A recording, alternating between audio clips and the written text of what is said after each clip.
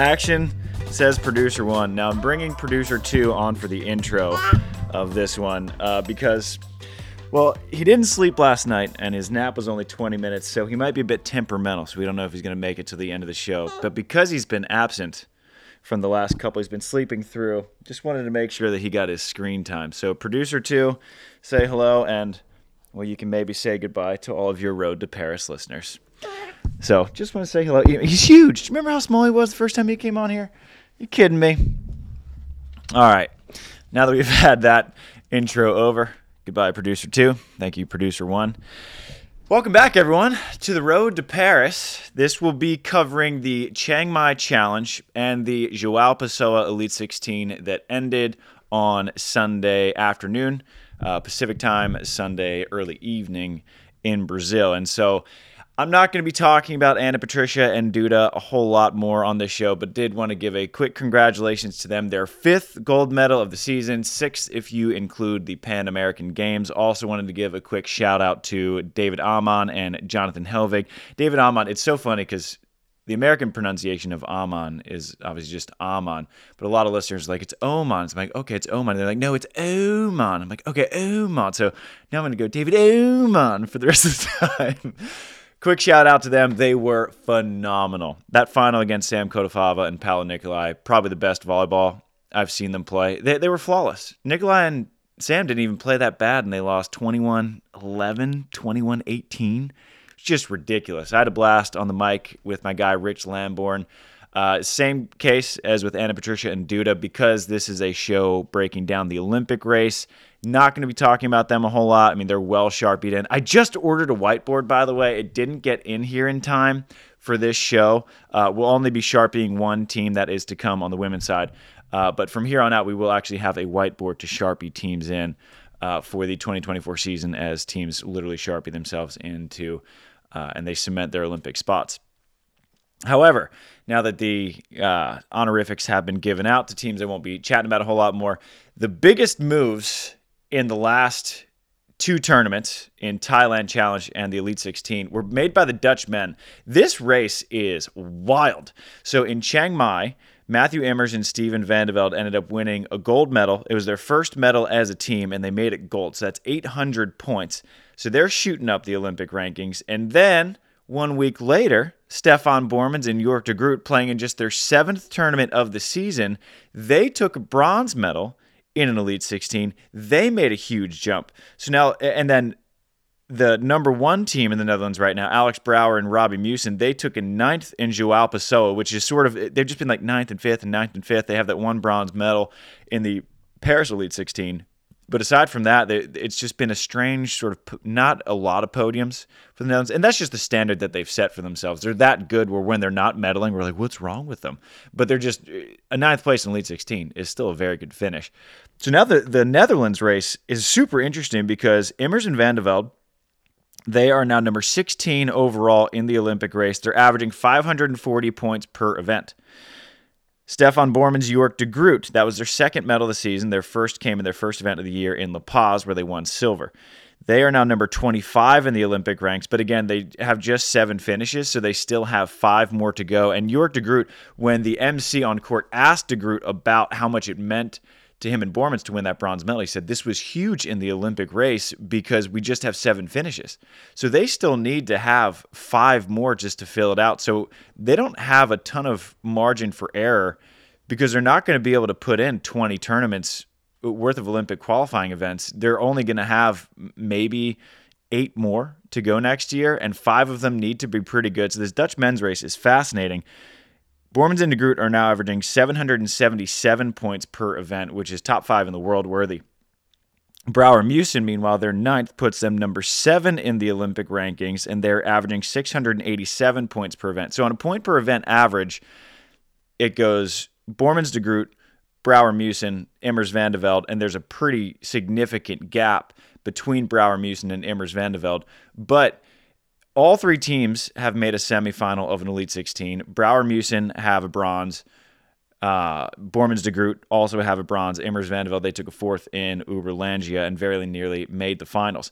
So the ceiling for all three of those teams is remarkably high. And so you have three teams now in that top 17. Again, you qualify for the Olympics via points by being in the top 17. So teams on the outside looking in, they love how competitive that Dutch race is, because there's going to be sort of a trickle-down bid because there's that country quota. Only 2 teams per federation can qualify.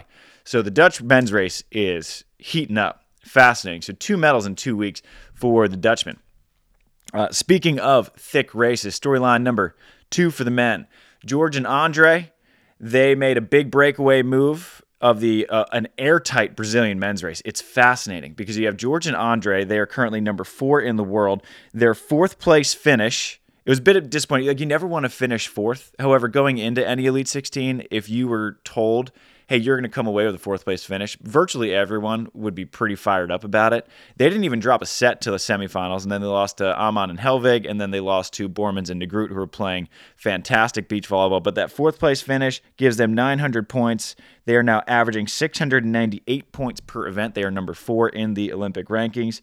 Evandro and Arthur, they took a very useful 5th place finish. They lost in 3 to Amman and Helvig, to Oman and Helvig. They are now number 6 in the world. They're averaging 650 points per event. So Brazil has 2 of the top 6 teams in the world.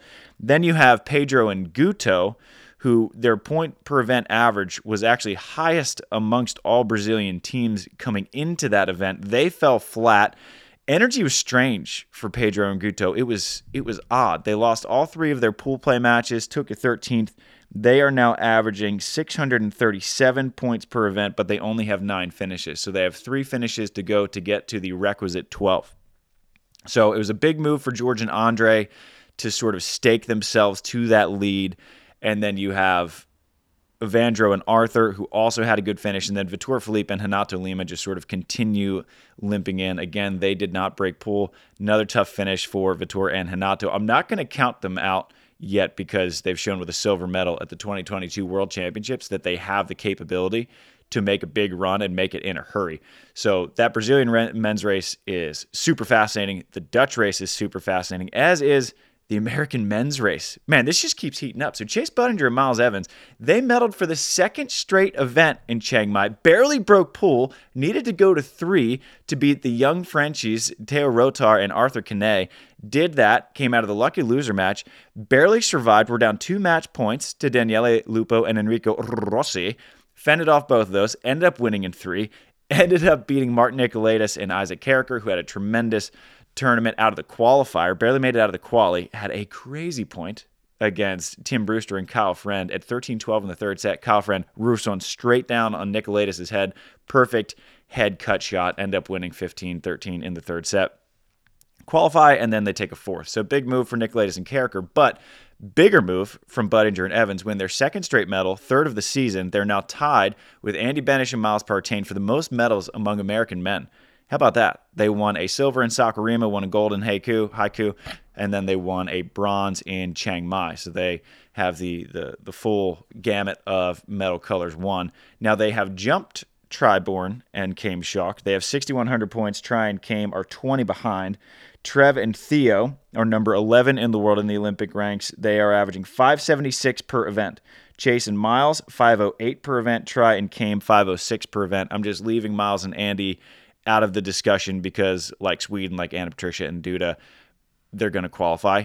So that 2nd American spot is now a very tight race between 3 teams. Trev and Theo are now shutting it down for the year. They're not going to play in the Philippines. They had a heartbreaker, had a great win over Evandro and Arthur to start pool play, and then lost. Got dusted by Qatar 21-16, 21-16, and then they lost a tough one to Kodofava and Nikolai, who ended up winning a silver medal, and I've already Sharpied them in, but like Barbara and Carol did when they won gold in Haiku, that's just like that extra Sharpie. So Trev and Theo kind of lost a good opportunity in what was a relatively weak Elite 16. Of course, they had a tough draw because their qualifier team is Sharif and Ahmed, who formerly ranked number 1 in the world, made 3 straight finals in Cancun, won a bronze medal in the Olympics, and that's your team coming out of the qualifier. And speaking of Sharif and Ahmed, they haven't really looked themselves this year. They haven't been bad. They won a silver medal in Ostrava, and that's their only medal of the year, but they just haven't been great. They haven't been that team that made those 3 straight finals in Cancun. And I know that they took just a 5th in Joao Pessoa, but the way they looked was fantastic. They beat Trevin Theo in pool, made it look super easy. Ended up going into the quarterfinals, won all 3 matches of pool play, beat Kotafava Nikolai, beat Evandro Arthur. I mean, those are 2 big league wins right there, and a relatively big league win over Trevin Theo, and they made it look easy. And then they were up 8-5 in the third set over Bormans and de Groot in their quarterfinal. Sharif was playing great. He was chattering, ever the entertainer. Ahmed was playing awesome. They were just playing phenomenal beach volleyball, and then Bormans and de Groot just sort of made it happen, and that's an elite team. I think Bormans and de Groot are top 5 teams. So I think Sharif and Ahmed, they're back. Not that they ever left, but this was a team that just hadn't quite looked themselves. And I haven't really talked about them a whole lot just because they've been in that 5th to 9th range, and I kept waiting for them to break through it. Even though this on paper wasn't a breakthrough finish, I think it was a breakthrough performance for Qatar. Now, they are ranked number 17 in the Olympic ranks, averaging 715 points per event, and they only have 9 finishes. So they're 115 points per event above my projection of a 600 point per event average to be the cut line. So I think Sharif and Ahmed are going to be safe. Can't Sharpie them yet because I still haven't seen that fully convincing performance, but I have very little doubt that they're going to make the Olympic Games. And real quick, I want to revisit Chase and Miles and the American men before I move on to the women. Chase and Miles are the only American men's team still left playing. They are going to play next weekend in the Philippines. The qualifier is on Thursday, maybe Wednesday with the time change. Thursday in the Philippines anyway. They're going to try to make it 3 straight medals. I mean, they have been the wild card in this Olympic race that I find fascinating. They're playing tremendous beach volleyball. Miles Evans, he's finally sort of made that breakthrough into the elite level. This is really the first time he's been picked up on a consistent basis by a very elite partner, and it's shown that he was ready for it. And so if they get that 3rd medal, whew, it's making this super interesting. So the Philippines in Nuvali, you can watch it all on Volleyball TV. It's a very interesting race. I just watch all of Chase and Miles' stuff because if they get another medal, they could very well pass Trevin Theo. Now, speaking of Volleyball TV, I do have a call with them tomorrow to kind of go over the finer details of how to integrate the highlights in. So no highlights yet for this one. We'll probably start integrating them beginning 2024, maybe after the NORCECA Continental Championships. That'll be my final NORCECA. But you can go to Volleyball TV, use the code SANDCAST20 to get 20% off. That's all caps, and so it'll make a great Christmas present to any of you guys who love watching volleyball. If you're watching this show, you obviously do, but if you have any friends who love watching beach volleyball or indoor, they do Big Ten, they do Italian League, they do beach. So Sandcast 20, that's going to get you 20% off of Volleyball TV. A lot of you guys already had subscriptions. When it comes time to renew, you can put that code in, and that's going to get you your 20% off. And then I do, for transparency's sake, we do get a kickback from that 20%. So not only are you getting a discount, you're also helping fund the show, and then we take those funds, pay producer Thredo to go do more fun stuff, and it's just a virtuous cycle. Now we're actually, for the YK water break, we're actually out of YK, so I just... shout out Pepperdine, Waves Beach Volleyball. Now, on to the women. Now, I mentioned that I ordered the whiteboard, and it didn't come in, which is a shame because Chen Xu and Xinyi Xia of China, Sharpie, boom, cemented their spot in the Olympic Games. Huge bronze medal. It's their 3rd medal of the season. They won a gold medal in the Itapeva Challenge back in April, won a bronze medal in the Montreal Elite 16, and then they followed up with a bronze medal in Joao Pessoa. Beat Kristen Nuss and Taryn Cloth to do it, so that is a huge win for them. And that bronze medal jumps them up to number 7 in the Olympic rankings. They also won gold at the Asia Championships, so technically 4 medals in the Olympic qualification period for them, and that's, a third of your finishes are big league medals. That's awesome. They're now number 7 in the Olympic rankings, averaging 703 points per event, and it's so cool to see Chen Xu. She's thought about retiring. So she won a bronze medal in the 2008 Olympic Games when she was just a youngster. She then played with Xinyi Xia when Xinyi was just a teenager, and then hurt her shoulder, surgery, didn't know if she'd be back, and then they ended up getting a new strength trainer, new coach, and ended up feeling healthy enough. And what she do in her first event back this season, wins a gold medal with Xinyi Xia, now a very mature elite high-level, top-tier defender. They're not one of the best teams in the world. They're a threat to win a medal in any situation. Their only loss in the tournament, I believe, was to Anna Patricia and Duda, and they went into overtime with them. And they gave Anna Patricia and Duda a good run at the World Championship. So they're a very, very good team. Sharpie, Xin Yisha, Chen Shu. Storyline number 2 for the women goes to Tina Gradina and Anastasia Samoylova. They actually remind me a lot of Qatar in that this just hasn't really been their year.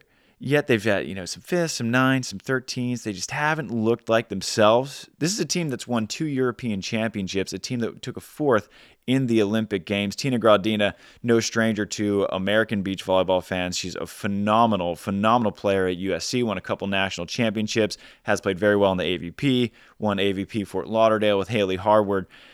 And they just haven't been consistently up there. And then they take this 5th. And again, just like Qatar, even though it's a 5th, it's the way they looked in doing it, where their loss in the quarterfinals was to China.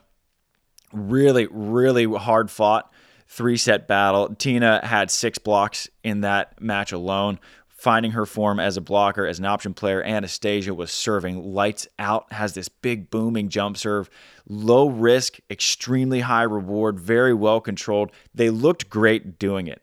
And that 5th will now bump them up to number 10 in the Olympic rankings. That's their 12th finish. So they are averaging 601 points per event, and my projected cut line is 600 points per event. So they are still right on that cut line. Not going to Sharpie them in just yet, but they're trending in the right direction, especially because, that was their first fifth in Elite 16 since the Uberlandia Elite 16, and that was in April. So it took them 7 months to refine this form, and I know it wasn't a fully loaded event, but it doesn't matter. An Elite 16 in November is worth the same amount of points as an Elite 16 in April, so good on Tina and Anastasia. Storyline number 3 for the women goes to the French girls, Lezana Placette and Alexia Richard. This team is such an enigma. When they are on, they are on. But then they can have some really weird matches in tournaments where they'll take a 19th. So they are now number 19 in the Olympic rankings, averaging 515 points per event. But again, it's the way they did it. They got a 5th in Joao Pessoa. They beat Barbara and Carol, had a huge battle with China, lost 20-22 in the 3rd set, so almost got straight into the quarterfinals, swept Talita Antunes and Thamela Corradelli, and then they lost to Kristen and Taryn in that quarterfinal, and Lezana ended up getting sort of hurt, and I hope she's okay because she played one of the best tournaments. Actually, not one of the best. She played the best tournament I've ever seen her play. She was unservable. Everyone had to go to Alexia Richard, and she played great. If you haven't watched her pool dig, my goodness, every time she played, it's a pool digging clinic. She was leading the tournament in digs before one of the matches that I commentated, and I was like, wait, the blocker is leading in digs? And then you watch her play and you understand because her pool dig and decision-making and execution, it's unbelievable. She's tremendous back there. And their 5th place finish, them contending to qualify via points, is massive for the French Federation because they still get a home wild card for the Paris Olympics. So if Alexia and Lezana can qualify via points, then they can then give a wild card to the team that I would think would be Aileen Chameroux and Clemence Vieira. And so Aileen and Clemence are huge Lezana, Placette, and Alexia Richard fans because if Lezana and Alexia qualify via points, well, there's your wild card. So they are right on the cusp of qualifying because number 19 in the Olympic rankings, there's a lot of Brazilian teams. If the Olympics were to happen today, they'd qualify via points. Aileen and Clemence, who I would just assume would get the wild card, they would then be wild carded. So that would be huge, huge for the French Federation. Storyline number 4 for the women. Yeah, we got 4 storylines for the ladies. Sarah Pavin, welcome back to the podium. Her and Molly McBain won a bronze medal at the Chiang Mai Challenge. It was the first time Pavin's been on the podium since the Yermala Elite 16 of 2022, which she did with Melissa Humana Paredes. And that was really that was kind of the end of their partnership. That's the first medal of Molly McBain's career in an FIVB or volleyball world anyway. She's won a handful on the Norseca Tour. But to win a medal in a challenge, that's a whole different stratosphere of accomplishment. So that bronze puts them at number 29 in the Olympic rankings. That's their 9th finish. They're averaging 482 points per event, and they are trending in the right direction. So their points are skyrocketing, and they have the NORCECA Continental Championships coming up December, I think, 14th through 17th, I believe. 14th through 18th. And that is worth the same amount of points as a challenge, except the competition is not great. And so, you're almost guaranteed a semifinal appearance, and so their points are going to go up even further. So Pavin and McBain going in the right direction. This Canadian women's race is fascinating because Sophie Bukovic and Heather Bansley looked very good again in Joao Pessoa. Took a 13th, but came out of the qualifier of an Elite 16. That's no easy feat, and again looked excellent. Sophie was serving unbelievably well, up there in the tops of the tournament in aces per match. When they got knocked out, she was actually leading the whole tournament in aces. So this Canadian women's race just continues to be very fun to watch. But a huge congratulations, I think, is in order to Pavin, back on the podium. Huge congratulations to Molly, kind of breaking that seal and getting her first podium. It's a huge finish, and they will be playing, I believe, in the Philippines. Could be wrong, but I think they're playing in the Philippines, and then they'll be finishing their season at the NORCECA. And that'll do it for the major storylines. So next up, I've mentioned that challenge in Nuvali in the Philippines. The only American men's team going is Chase and Miles, looking for their third straight medal. And then all the other races, it's really important internationally. Then you have the NORCECA Championships coming up December 14th through the 18th in the Dominican Republic. Andy Benish and Miles Pertain, they will be ending their season there. And after that event is when I will do the next Road to Paris. So that'll come the Wednesday after the December 18th. Oh, producer 2 is still awake. He's going to come here for the outro. No struggle bus. I don't think anybody really qualifies for the struggle bus this week. I think it's been mostly big accomplishments. Oh, hello, producer 2. Oh, actually, you know who I'm putting on the struggle bus? Producer 2, for his sleep behavior. Has left a lot to be desired with sleeping. Now, producer 2, what do we say in the sign-off? Shoots.